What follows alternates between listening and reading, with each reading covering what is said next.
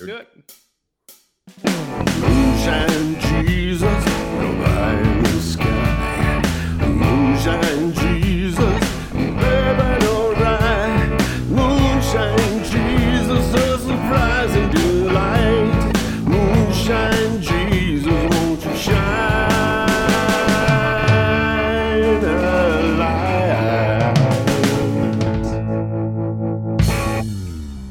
Hello and welcome to the Moonshine Jesus Show. We're certainly glad that you have taken your time today to tune in and talk a little bit with us about the Umbrella Academy. I am, of course, joined by my good buddy, Caleb. Caleb, how you feeling today? Things going well?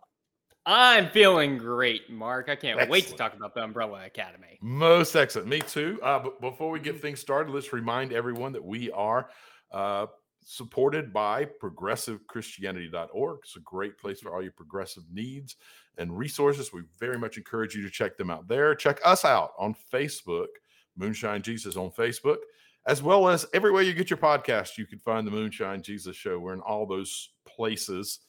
And as always, a very important reminder, this is not a spoiler-free zone. No, it's not. Never it's full has of them. been.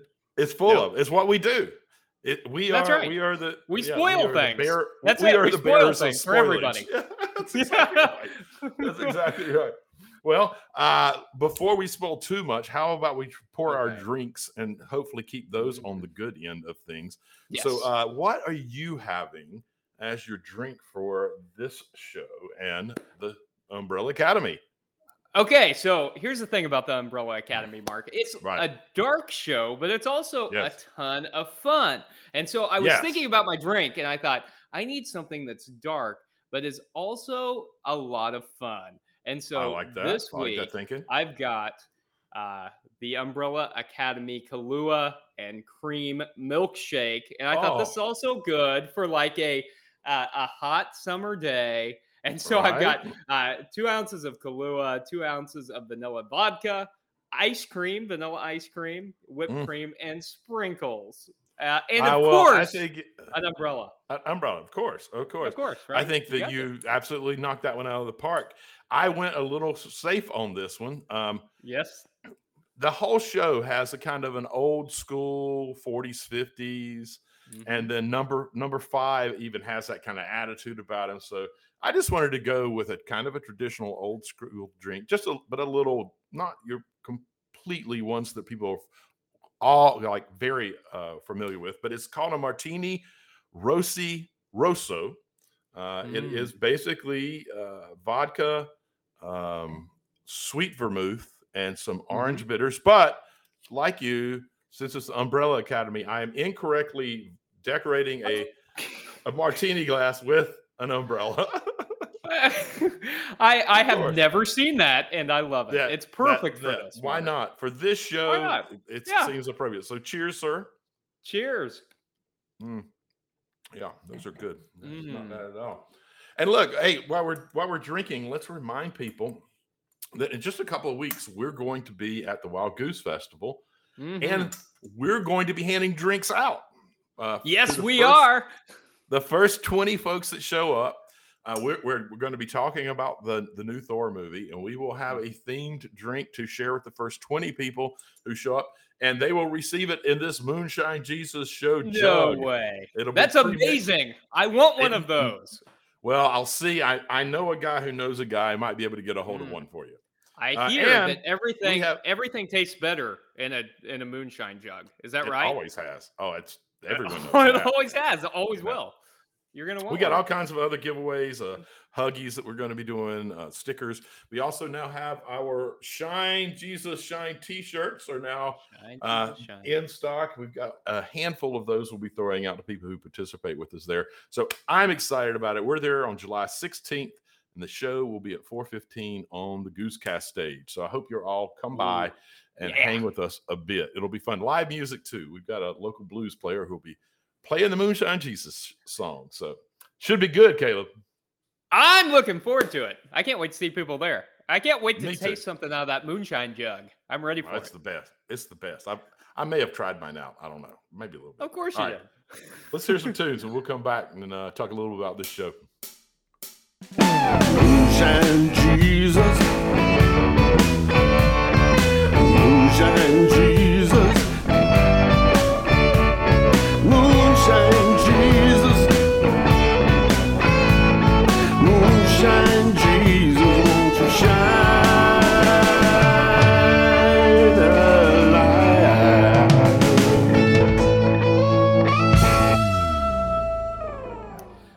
back, everybody, to the Moonshine Jesus Show, where today Mark and I are talking about the Umbrella Academy. Netflix Umbrella Academy follows a dysfunctional family of wayward would-be superheroes who occasionally find a way to combine their talents to do extraordinary things.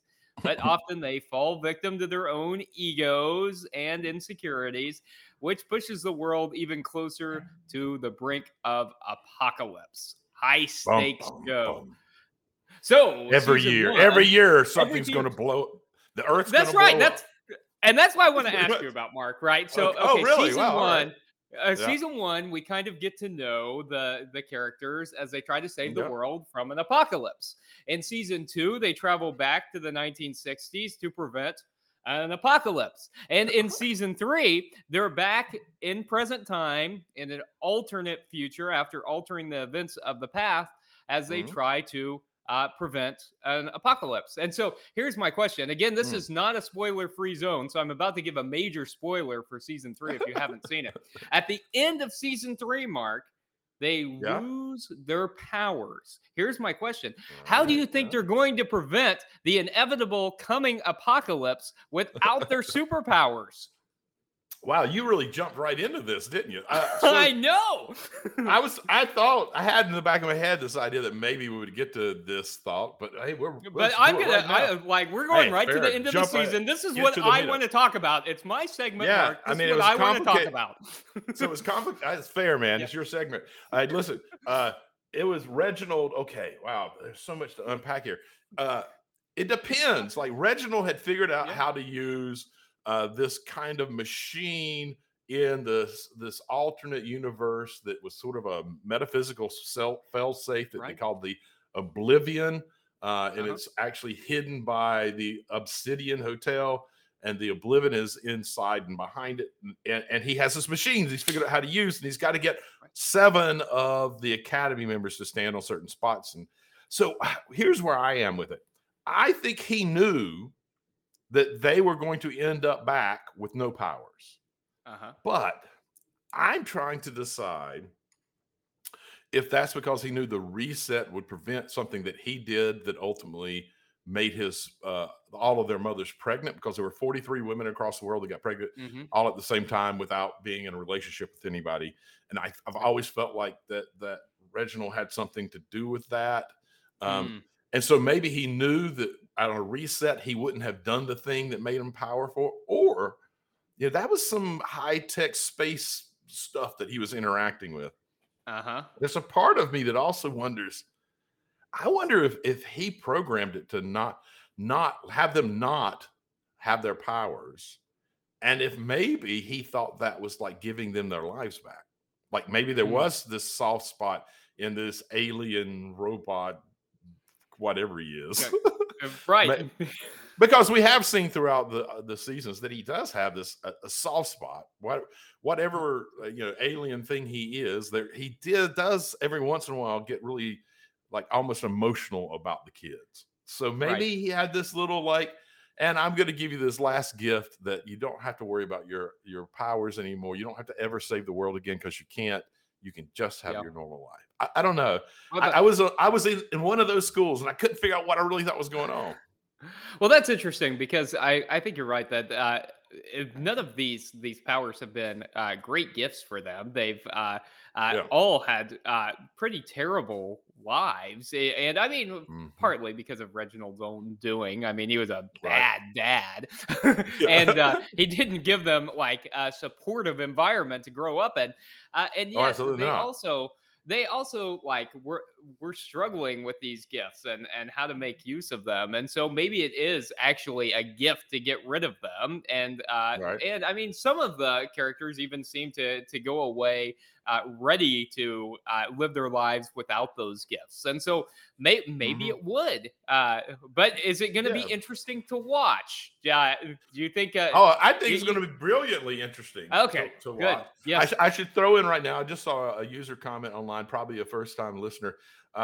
We promise you, we are going to spoil this for you. So save this for later after you've seen the show. This is not a spoiler-free show. We will. No, we said we're spoilers. We are going to spoil this for you.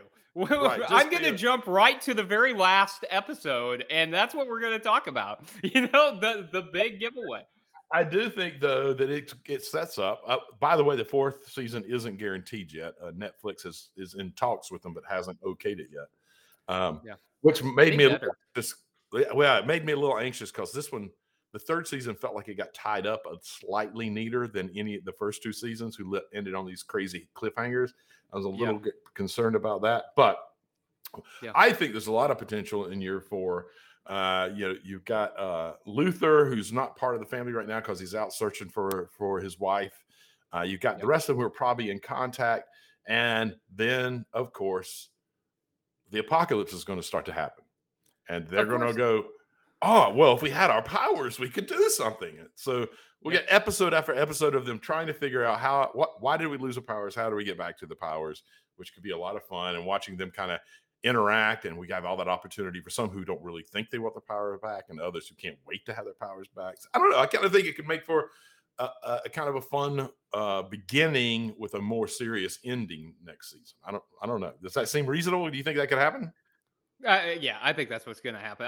I think they've got to renew it. I want to see it wrap up a little bit nicer than that. Maybe it's wrapped up nicer than other seasons, but it needs a proper close. So I hope they bring it back. So I want to pivot a little bit, Mark, and I want to ask you this question because I'm dying to know this. I was wondering the whole time I've been watching Umbrella Academy about this. Yeah, I want to know who your favorite character is, who your favorite family member is in the show. My drink is a giveaway. It's number 5. I absolutely love number 5. I love his kind of like rough guy, old guy attitude and this young body. He travels, he knows all these things, and he's a little bit like he'll make weird little jokes and pick on people, and they don't even see that his joke, what he's doing to them. And I just think that he's kind of the guy that pulls them together frequently, where they're all going crazy, and he's like, okay, look a minute here, we all got to get real serious here. We got to figure this out. I kind of like that about his character. So I'm a fan of Luther too, but number 5 is definitely my favorite. How about you? Yeah. So I like Victor. I think Victor's a very interesting character to see develop over the course of things. Incredible. And so I'm sure we'll talk more about that in the next segment as we talk about the theopolitical stuff. And I think Klaus is the comedic person that we need to make the show work. I think he is the relief, that release valve that we've got to have during all these serious kind of things. And he does a brilliant job with the character for sure. Absolutely. Yeah. It makes you completely buy him as that person. Like, you don't think of him as an actor playing the character. It almost feels like they typecast him, although they definitely didn't. But it almost feels like they just found this guy that's like this and said, let's get you in the show. Very zany, yeah. You know what? We've got a great show for you. We need a zany character, and you're just him. Yeah, he does embody him. So I think pretty amazing. I think Rosalind Sue Edrozo makes an important comment about one of your favorite characters, Mark, that with number 5, you got to miss the shorts. He found a tailor in this season and got like a full suit, and he's out of those, the Umbrella Academy shorts. And I'm really in agreement with that. That was sort of one of the beautiful things about that character, was that he was this grumpy old man wearing schoolboy shorts. It's just, there was just something right about it. It was just perfectly offsetting. But I do think they've done really interesting things with all the characters this season, and his was obviously one of my favorites as well. But I'm curious as to whether or not you think the Sparrows survived. Most of them got sucked into the Kugelblitz. Most of them got sucked into it. Yeah. Do you think that they survived? Are we going outside of I think there were 2 that got thrown back into the came other with reality. them. Yeah. But the rest of them at some point got sucked into the Kugelblitz, which, by the way, is an actual theological physics thing that's actually been theorized. Similar to it anyway. Ooh, But intriguing. But what do you think? You think they're still around?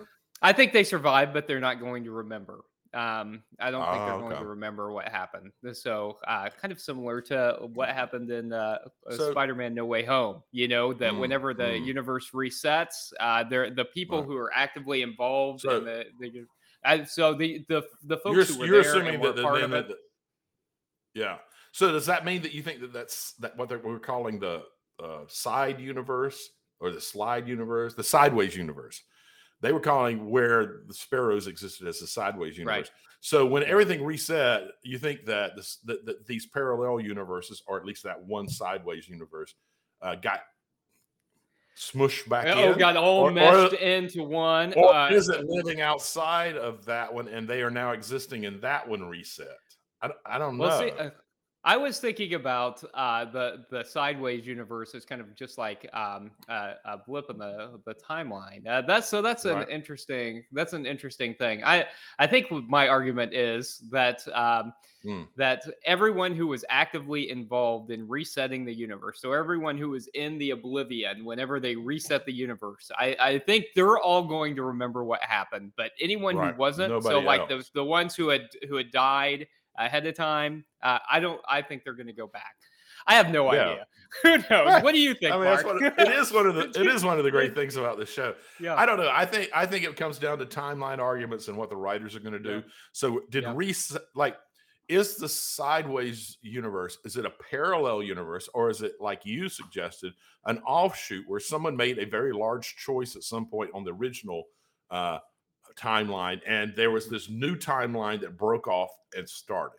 If that's the case, then it all depends on what the restart sets them back to. Does it set them back before that piece broke off of the main timeline, or does it come after that? So if that's the case, I think it's all going to come down to where does a reset actually occur. And if it's actually just a parallel universe, then I think it got reset just like our universe where the Umbrella Academy is. And they're all there. And I think I'm kind of with you. I do believe that the folks that weren't in the oblivion when it all happened at the end, I think they probably wouldn't remember. They get reset and it's just what it is. I'm just going to be very curious to see when that is. Is it concurrent with the timeline we were on, or does it throw them back? Because they were kind of like, they kept them in this little grassy space with I don't know, was it a water fountain or whatever? There was something right there in the middle, and they were all just leaning on it. We don't know what time they're in. We don't know what the world looks like. Well, that's true. They kept it pretty. It was a tight frame that didn't really give away anything. All we know is that Reginald still exists, that this was not the end of Reginald, that he is still around. So, hey, before we move to the next segment, one person that I do want to make sure we talk about is Allison, because she saw some interesting character development during this season as she came to terms with a lost love and through most of the season with her daughter not being in existence. And that caused her to make some really interesting ethical decisions and to really switch up a lot of the character development that she had in previous seasons. What do you think of Allison in this season? And do you think her actions ended up being justified in the end? I think this is one of those kind of moral, ethical questions that there's not a right and wrong answer on. We all can, in a lot of ways, understand the emotional part behind the decision she ultimately makes throughout this. And in a lot of ways, I like the addition of her character and the way that she was both paralleled and a mirror to Reginald's character. They both had a person or persons that they had lost. They're both struggling with how far will I go? Some struggling with it more than others. Reginald didn't struggle a lot. He didn't struggle a lot. Yeah. With how far am I going to go in order to ensure that I have these people with me again? And what does it matter if it ruins a lot of other people's lives or kills them or prevents them from being with the people that they love? So I kind of liked that there was a balance in between them to some degree. I don't know that what I would call like hardcore morality. I think she made the wrong choice. At the same time, we're humans. We're emotional. We love what we love, and that can be I think it is the most powerful thing on the face of the planet is love, and so it can overrule a lot of things. So I wouldn't judge a person who ends up making a choice based on this deep love they have for people that they've committed to. But I think in a large moral sense, maybe, it's the life of the many instead of the life of the few. I mean, what do you think? Yeah, I think that's right. I mean, if you're talking about the whole fate of the universe, then at least in and to quote Star Trek, right, the needs of the many outweigh the goods of the one or the few. But that's a lot easier to say than it is to practice whenever it's you personally. Boy, and so I think you're right. I think her actions, Allison's actions in particular, were particularly understandable. But hey, I think, asking questions about morality and ethics, that must mean it's time for us to pivot and to talk about the theopolitical aspects of the show. So let's listen to the drop and come back.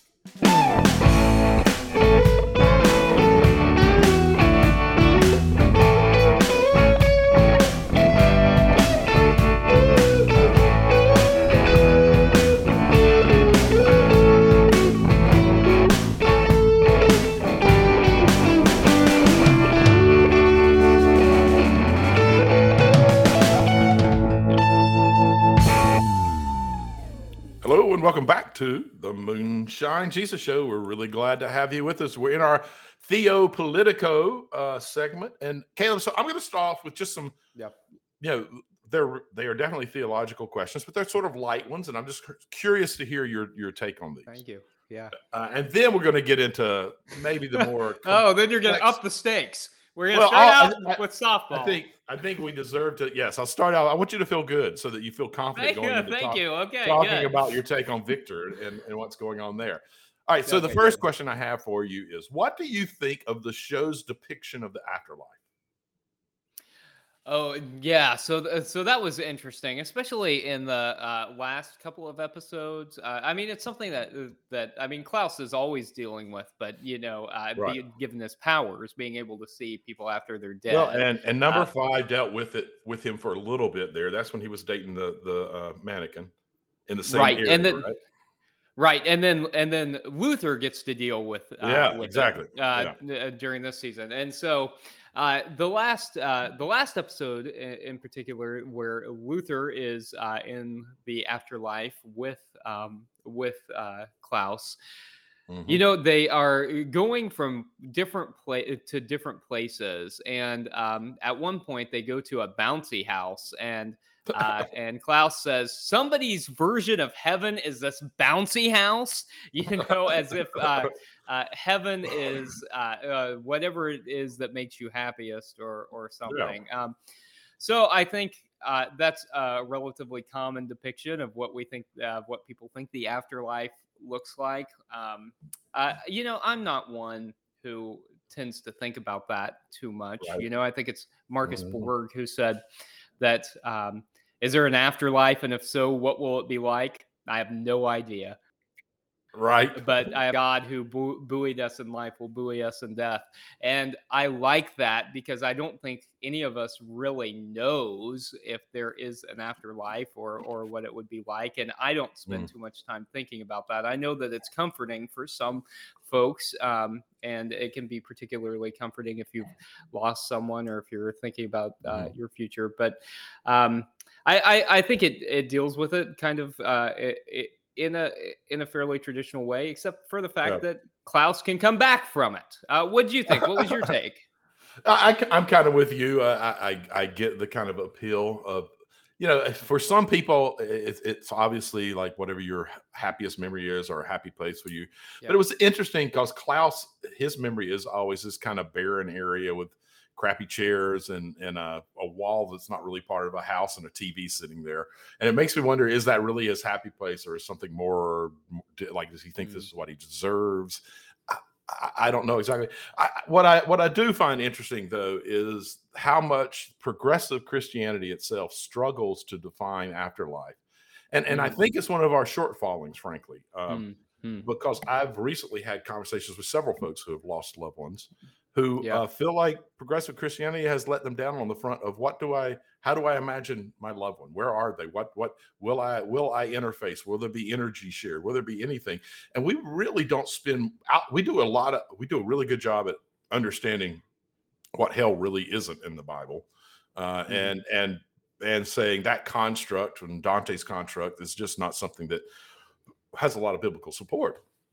We don't do a very good job at offering a counter view that could help a person at least have some rest, not necessarily full comfort, but to let go a little bit about their loved one. That I do think there's some value in this concept of an actual afterlife that has something that's positive, that reminds us of this.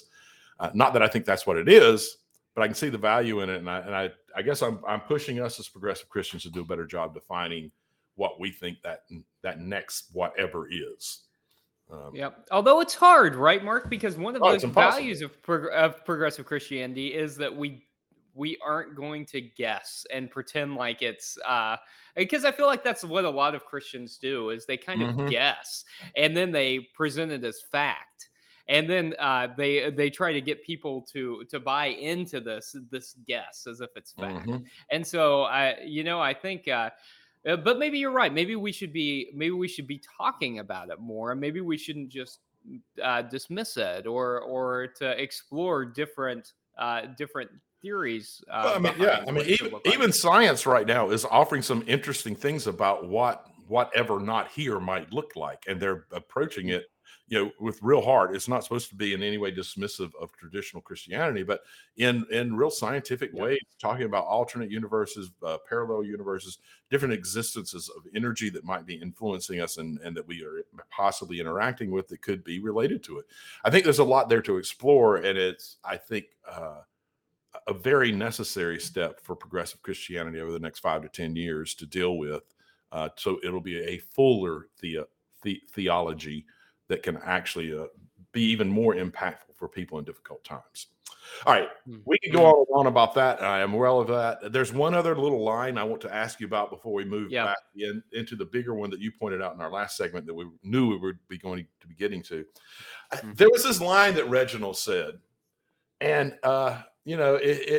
it's again involves a theology, just like afterlife is one that you and I don't necessarily buy into the way that this like mainline Christianity might. This one buys into sort of a mainline understanding of creation and creationism and that kind of thing. But I thought it was this interesting quote, and I wanted to hear your modern application of whether or not that might be the case or not.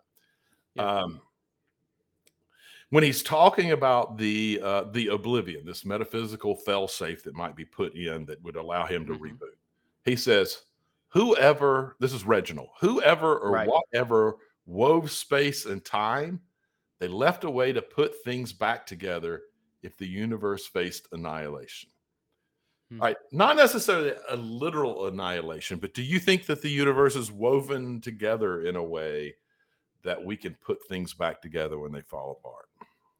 I mean, right now, it feels like a lot's falling apart. It's a big question. Yeah, it is a big question, and it is a question that can send us into a bit of an existential crisis, especially as we're talking about things like climate change. And so I think the universe can maybe put itself back together. I think human beings, in a lot of ways, are a part of the problem. So I don't know that it's put back, it's put together in such a way that human beings can do anything to restart the universe in the way that Reginald does, or even to save the Earth. I think the Earth will survive humans. Whether human beings get to be a part of that next stage or not, I think is yet to be determined. And so I think that particularly if we're talking about the climate crisis, that this is one of the things that is, the saddest, is that we are seeing the results, the effects of climate crisis and the results of, of us taking years and years of inaction. And it's really causing a lot of despair, especially among, for all of us, but especially among Gen Z folks who have to deal with the fact that the Earth might not be here in the same way for them that it has been for everyone else. So I think that the universe can save itself. I think the Earth can save itself, but whether or not human beings can be a part of that or not, I don't know. What do you think? Well, what I think is I'm not going to answer that question because we're running out of time in this segment. We've got something very important that we need to be done. Oh, yes. I will say, I will tweak it the tiniest bit. I do think that the universe exists in such a way that when human relationships and human divisions, when relationships fall apart and divisions happen, that it is woven in such a way that we actually can be a part of preventing annihilation in that kind of division and falling apart. That if we are willing to actually put the work in, that the universe is knitted together a way where we can make those things better if we, put our energy, our efforts, and figure out how to love our neighbor. All right, but we're going to move on here. You're an optimist. You're an optimist. I love it. I think of myself as a pragmatist, but I'll take it. Okay. I'm a pragmatist who wants to be an optimist. How's that?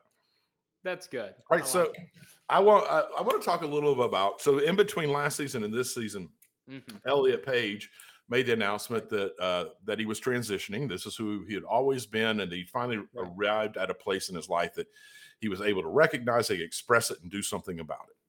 And I don't know about you, but I feel like the Umbrella Academy almost embraced this, right? I felt like they absolutely did. They absolutely did. I think they not only embraced it, but I think they showed us a model of how family and friends can respond to that in a helpful way. I agree. Just like accept, it was almost like a non-issue for. Yeah, I loved it. Okay. I loved it. Like you talk about the non-issue, like with Luther, he said, like Luther sees Victor for the first time with a haircut, and Luther's like, oh, like the haircut. 10 gauge, that's a good call. Like just made it all normal, just a normal, like you're still my buddy, you're still the person that I want to be close friends with, kind of stuff. I love this little bit, and I want to hear what your thoughts are. Victor is discussing his transition with Luther and Allison, and Allison starts blaming almost herself, saying, God, I should have realized this earlier. I really should have done this earlier. And Victor says, you couldn't have known, because I didn't fully. And he says that Sissy, one of the other siblings, opened something in me, showed me I'd never be free hiding from who I really am. And after losing her, I realized I just can't live in that box anymore. I won't. I always hated mirrors. I thought everybody felt so strange in their skin. I guess that's not true.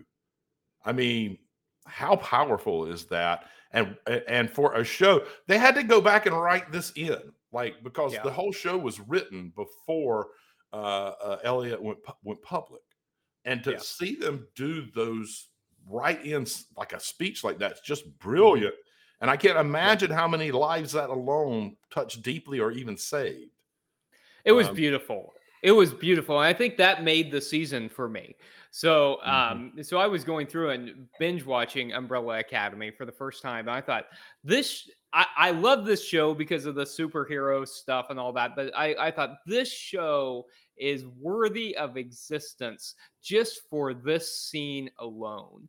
To empower, to see a trans person embracing their true selves, having that portrayed in this public way through Hollywood, I think was powerful. And then to see the family struggling not with their willingness to embrace it, but to try and struggle how to really appropriately support that person, I thought was incredibly wonderful. So I think Luther too, not only the thing about the hair, but he said, hey, should we throw him a party, or what? And Diego comes along and goes to Victor and said, hey, your brother wants to throw you a party. He wants you to know that we love you.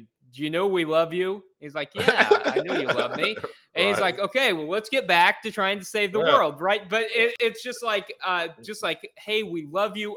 That to me was a scene that said, beautiful. Hey, we love you unconditionally, no matter what. We accept you as you are. talking about the world being designed in a way or existing in a way that it can be knit back together. There is a beautiful example of folks knitting it back together when something changes, and rather than using it to tear them apart, they keep that universal pull that bonds us.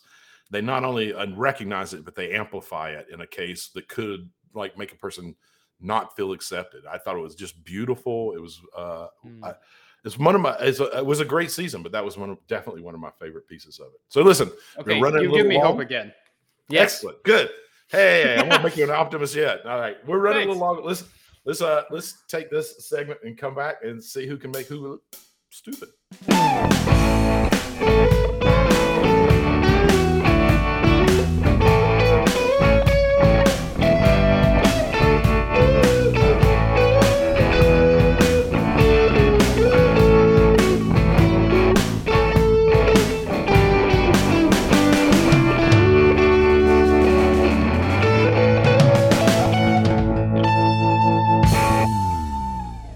Welcome back, everybody, to the Moonshine Jesus Show, and thanks for staying with us to this last segment, the Make Me Look Stupid segment, where we both try to ask a question that will make the other look stupid. So here's the thing. Why do we do this to ourselves? Like we actually like each other. Why? Why? Because why not? You know, right? Yes, that is completely. That's fair. The best friendships are like that, Mark. You got to try and make each other look stupid every once in a while. Exactly. You know, you're exactly right. That's all it is. If the friendship if the friendship can't survive you picking on the other person, it wasn't really a friendship to start with. That's right. It wasn't. Yeah, that's right. So here's the thing, Mark. Last week you were benevolent and you let me go first. And, Damn it! I'm going to extend the same courtesy to you. And this week, I'm going to let you go first. Damn it! I will be the benevolent co-host. Oh, you're so wonderful. I really cannot tell you how much I appreciate it. All right. I do have a question. I do have a question for you.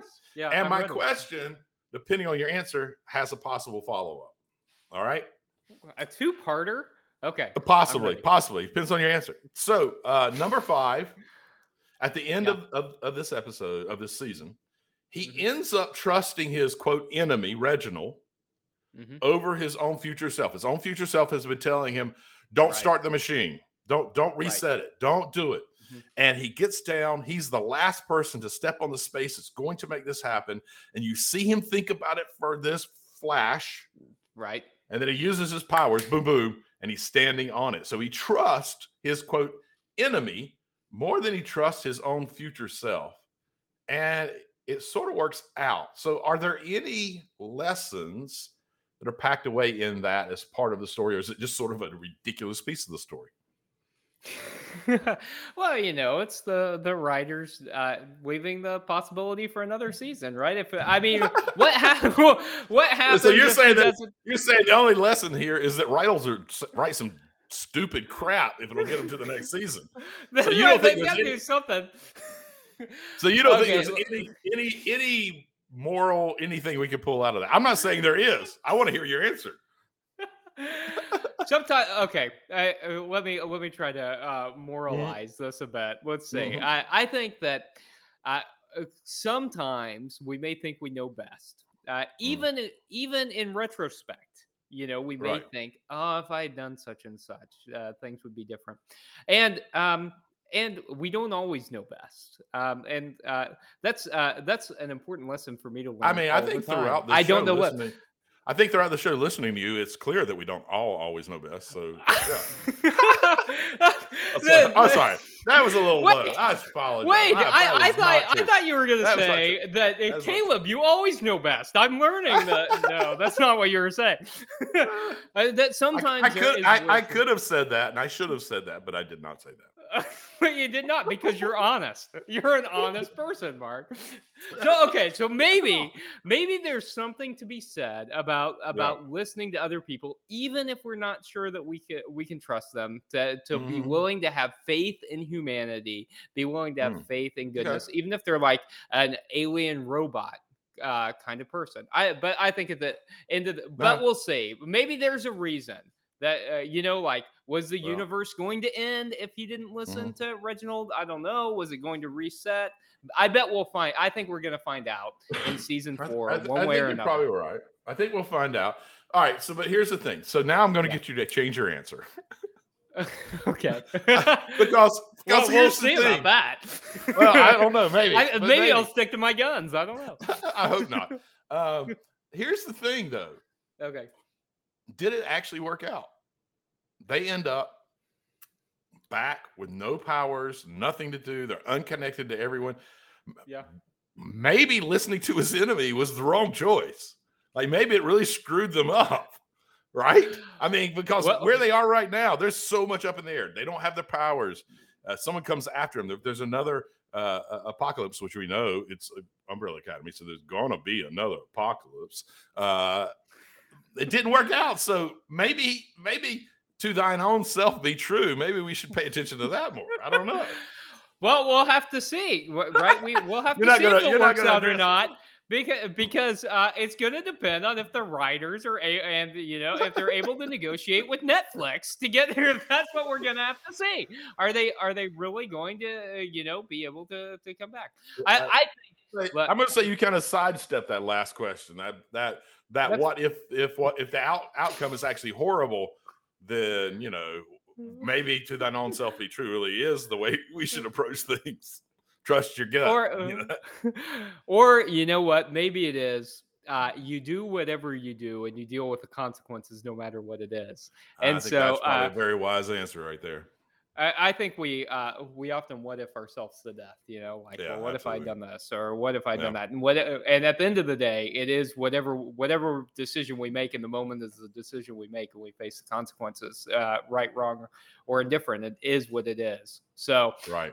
So I'm comfortable in my sidestep, Mark. Okay, I'm comfortable leaving it there. Okay, so I've got a question for you. All right, I'm worried. So I'm rocking. I'm so worried. I'm finding myself actually rocking. With an anxious anticipation. Oh gosh. This is my like hyper energy. I can't sit still for 45 minutes. Okay, I'm ready, Mark. I buy that. I completely buy that. Man, that's gonna be weird. You know me well enough. It's gonna be weird, like trying to do a live version of the Moonshine Ziza show and see. That's right. I'm gonna be up with the microphone, see if you can stay in your walking seat. all around. Hey, everybody. Okay. Audience engagement. I'll take the mic. No, I'll take the mic. Yeah. Let me run around. Okay. So throughout the season, Grace, the robot mom, thinks that this ball of energy is God that is down in their like laundry room basement area, right? She thinks that it's God, and she's actively worshiping it. So one, I want to know, is God really a ball of energy somewhere? And two, are there things that we are worshiping like a God that are not, that are going to cause our annihilation instead? So I'm going to ask you a two-part question too, but I'm going to ask I'm going to throw them both out there. I'm just at the same time. All right. Yeah. Well, I mean, is God a ball of energy? Yes. Is God a newly blooming dandelion? Yes. Is God the ocean rolling into the sea onto the shore and lightly crash with a gentle breeze? Yes. Is God the sinew tissue that connects us all together, that makes who I am and who you are inextricably wound together over time, no matter what? Yeah, God is all of that. And if you try to define God as one specific thing, we end up with idolatry. When you end up trying to say God is that ball of energy in my basement, you end up with idolatry. If you try to end up with the most important thing in my life is this money, then you've created a God out of your money, and you've connected it to the one thing, rather than recognizing this massive connectiveness of the universe and this larger energy, this larger emotion, this larger peace that wants best for everything. You end up missing all of the largeness of that and the connectedness of it when we focus on one little thing and try to make it incredibly important. I've heard people do that with a book sometimes as well. I've heard that too. I've got to say, Mark, what, the Bible? What is that? That is the most beautiful definition of God I've ever heard. I concede this round. Like, that is like weird. Where did that come from, Mark? You just like this is how I think about God, man. It's literally how I think about God. So. That is beautiful. I love that. But I also, Caleb, but I also know that is in large part how you conceptualize God as well. This is not a unique Mark Sandlin kind of thing. Like, there's a lot of us who that is what we really deeply understand God to be, right? Or am I don't want to misspeak for you. No, I think you're right. And I think it's important to say, because a lot of times whenever we define God as something other than an old guy in the sky, people think that you're like making this up, or like you're a minority opinion. And the truth is that I think probably the vast majority of us, especially in Christianity, but I think if we really got down to it, that the vast majority of us really recognize that God is beyond understanding and comprehension. And if we were really willing to like speak about it more and be a little more public about it, that it's not a minority opinion, and I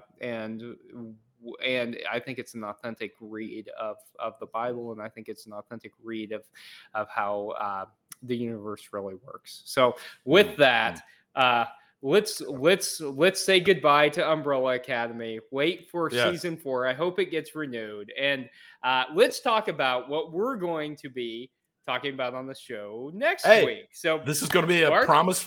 It's going to be a promise fulfilled, right? That's right. It is. Yeah. Do you want to tell them? You ready? Yeah. We're going to do this together. Oh, we're going to do it together. Okay. I don't know. I don't know how we're going to make this happen. Let's try it. On three. 1, 2, 3. Stranger Things. We did not. All right. Season 4, Volume 2. That's what I'm just trying to say. All at the same time. We did not do that well. All right. We're gonna stop. We're going to count down again, and we're just going to say Stranger Things, okay? Okay, and then I can edit it for the actual podcast, so it doesn't. No. This is okay. You count. All right, I'm gonna count down. 3, 2. Stranger Things. Oh, that did not work. All right, we'll just give up on it. It's the internet lag. So listen, when we watched it the last time together, and did a show on it. We knew that there was still like a couple big episodes to go, and we were like, we recognize some of the things we're saying. We probably need to come back once the new one drops. So we're ready to do that. You've got about 4 hours worth of video to watch to keep up with us. 2 episodes, but they're basically feature length films in their own, right? Yeah, they are. And so I've watched it. Yeah, Mark I have not. Hasn't. And I'm not going to say anything else about the show, Mark. I'm not going to give any spoilers or anything. All I'm going to say is you've got an I Told You So coming up. Oh, excellent. Nice. I'm glad to hear this. Well, and also let's remind everyone. Let's also remind, how often does he get to say I told you so? No, I'm kidding. Never. Of course not. But we also need to say, please do remember to go watch Thor. So that you can participate if you're coming to the Wild Goose in our podcast there. We're going to try to make it more interactive, so there'll be opportunities for those in the audience to interact with us, and we will be giving handouts of those wonderful Shine Jesus Shine t-shirts when we do so. All right. Well, thanks, friends, for tuning in today on the 4th of July. We appreciate it, and we'll see you next time on the Moonshine Jesus Show. Moonshine Jesus, nobody in the sky. Moonshine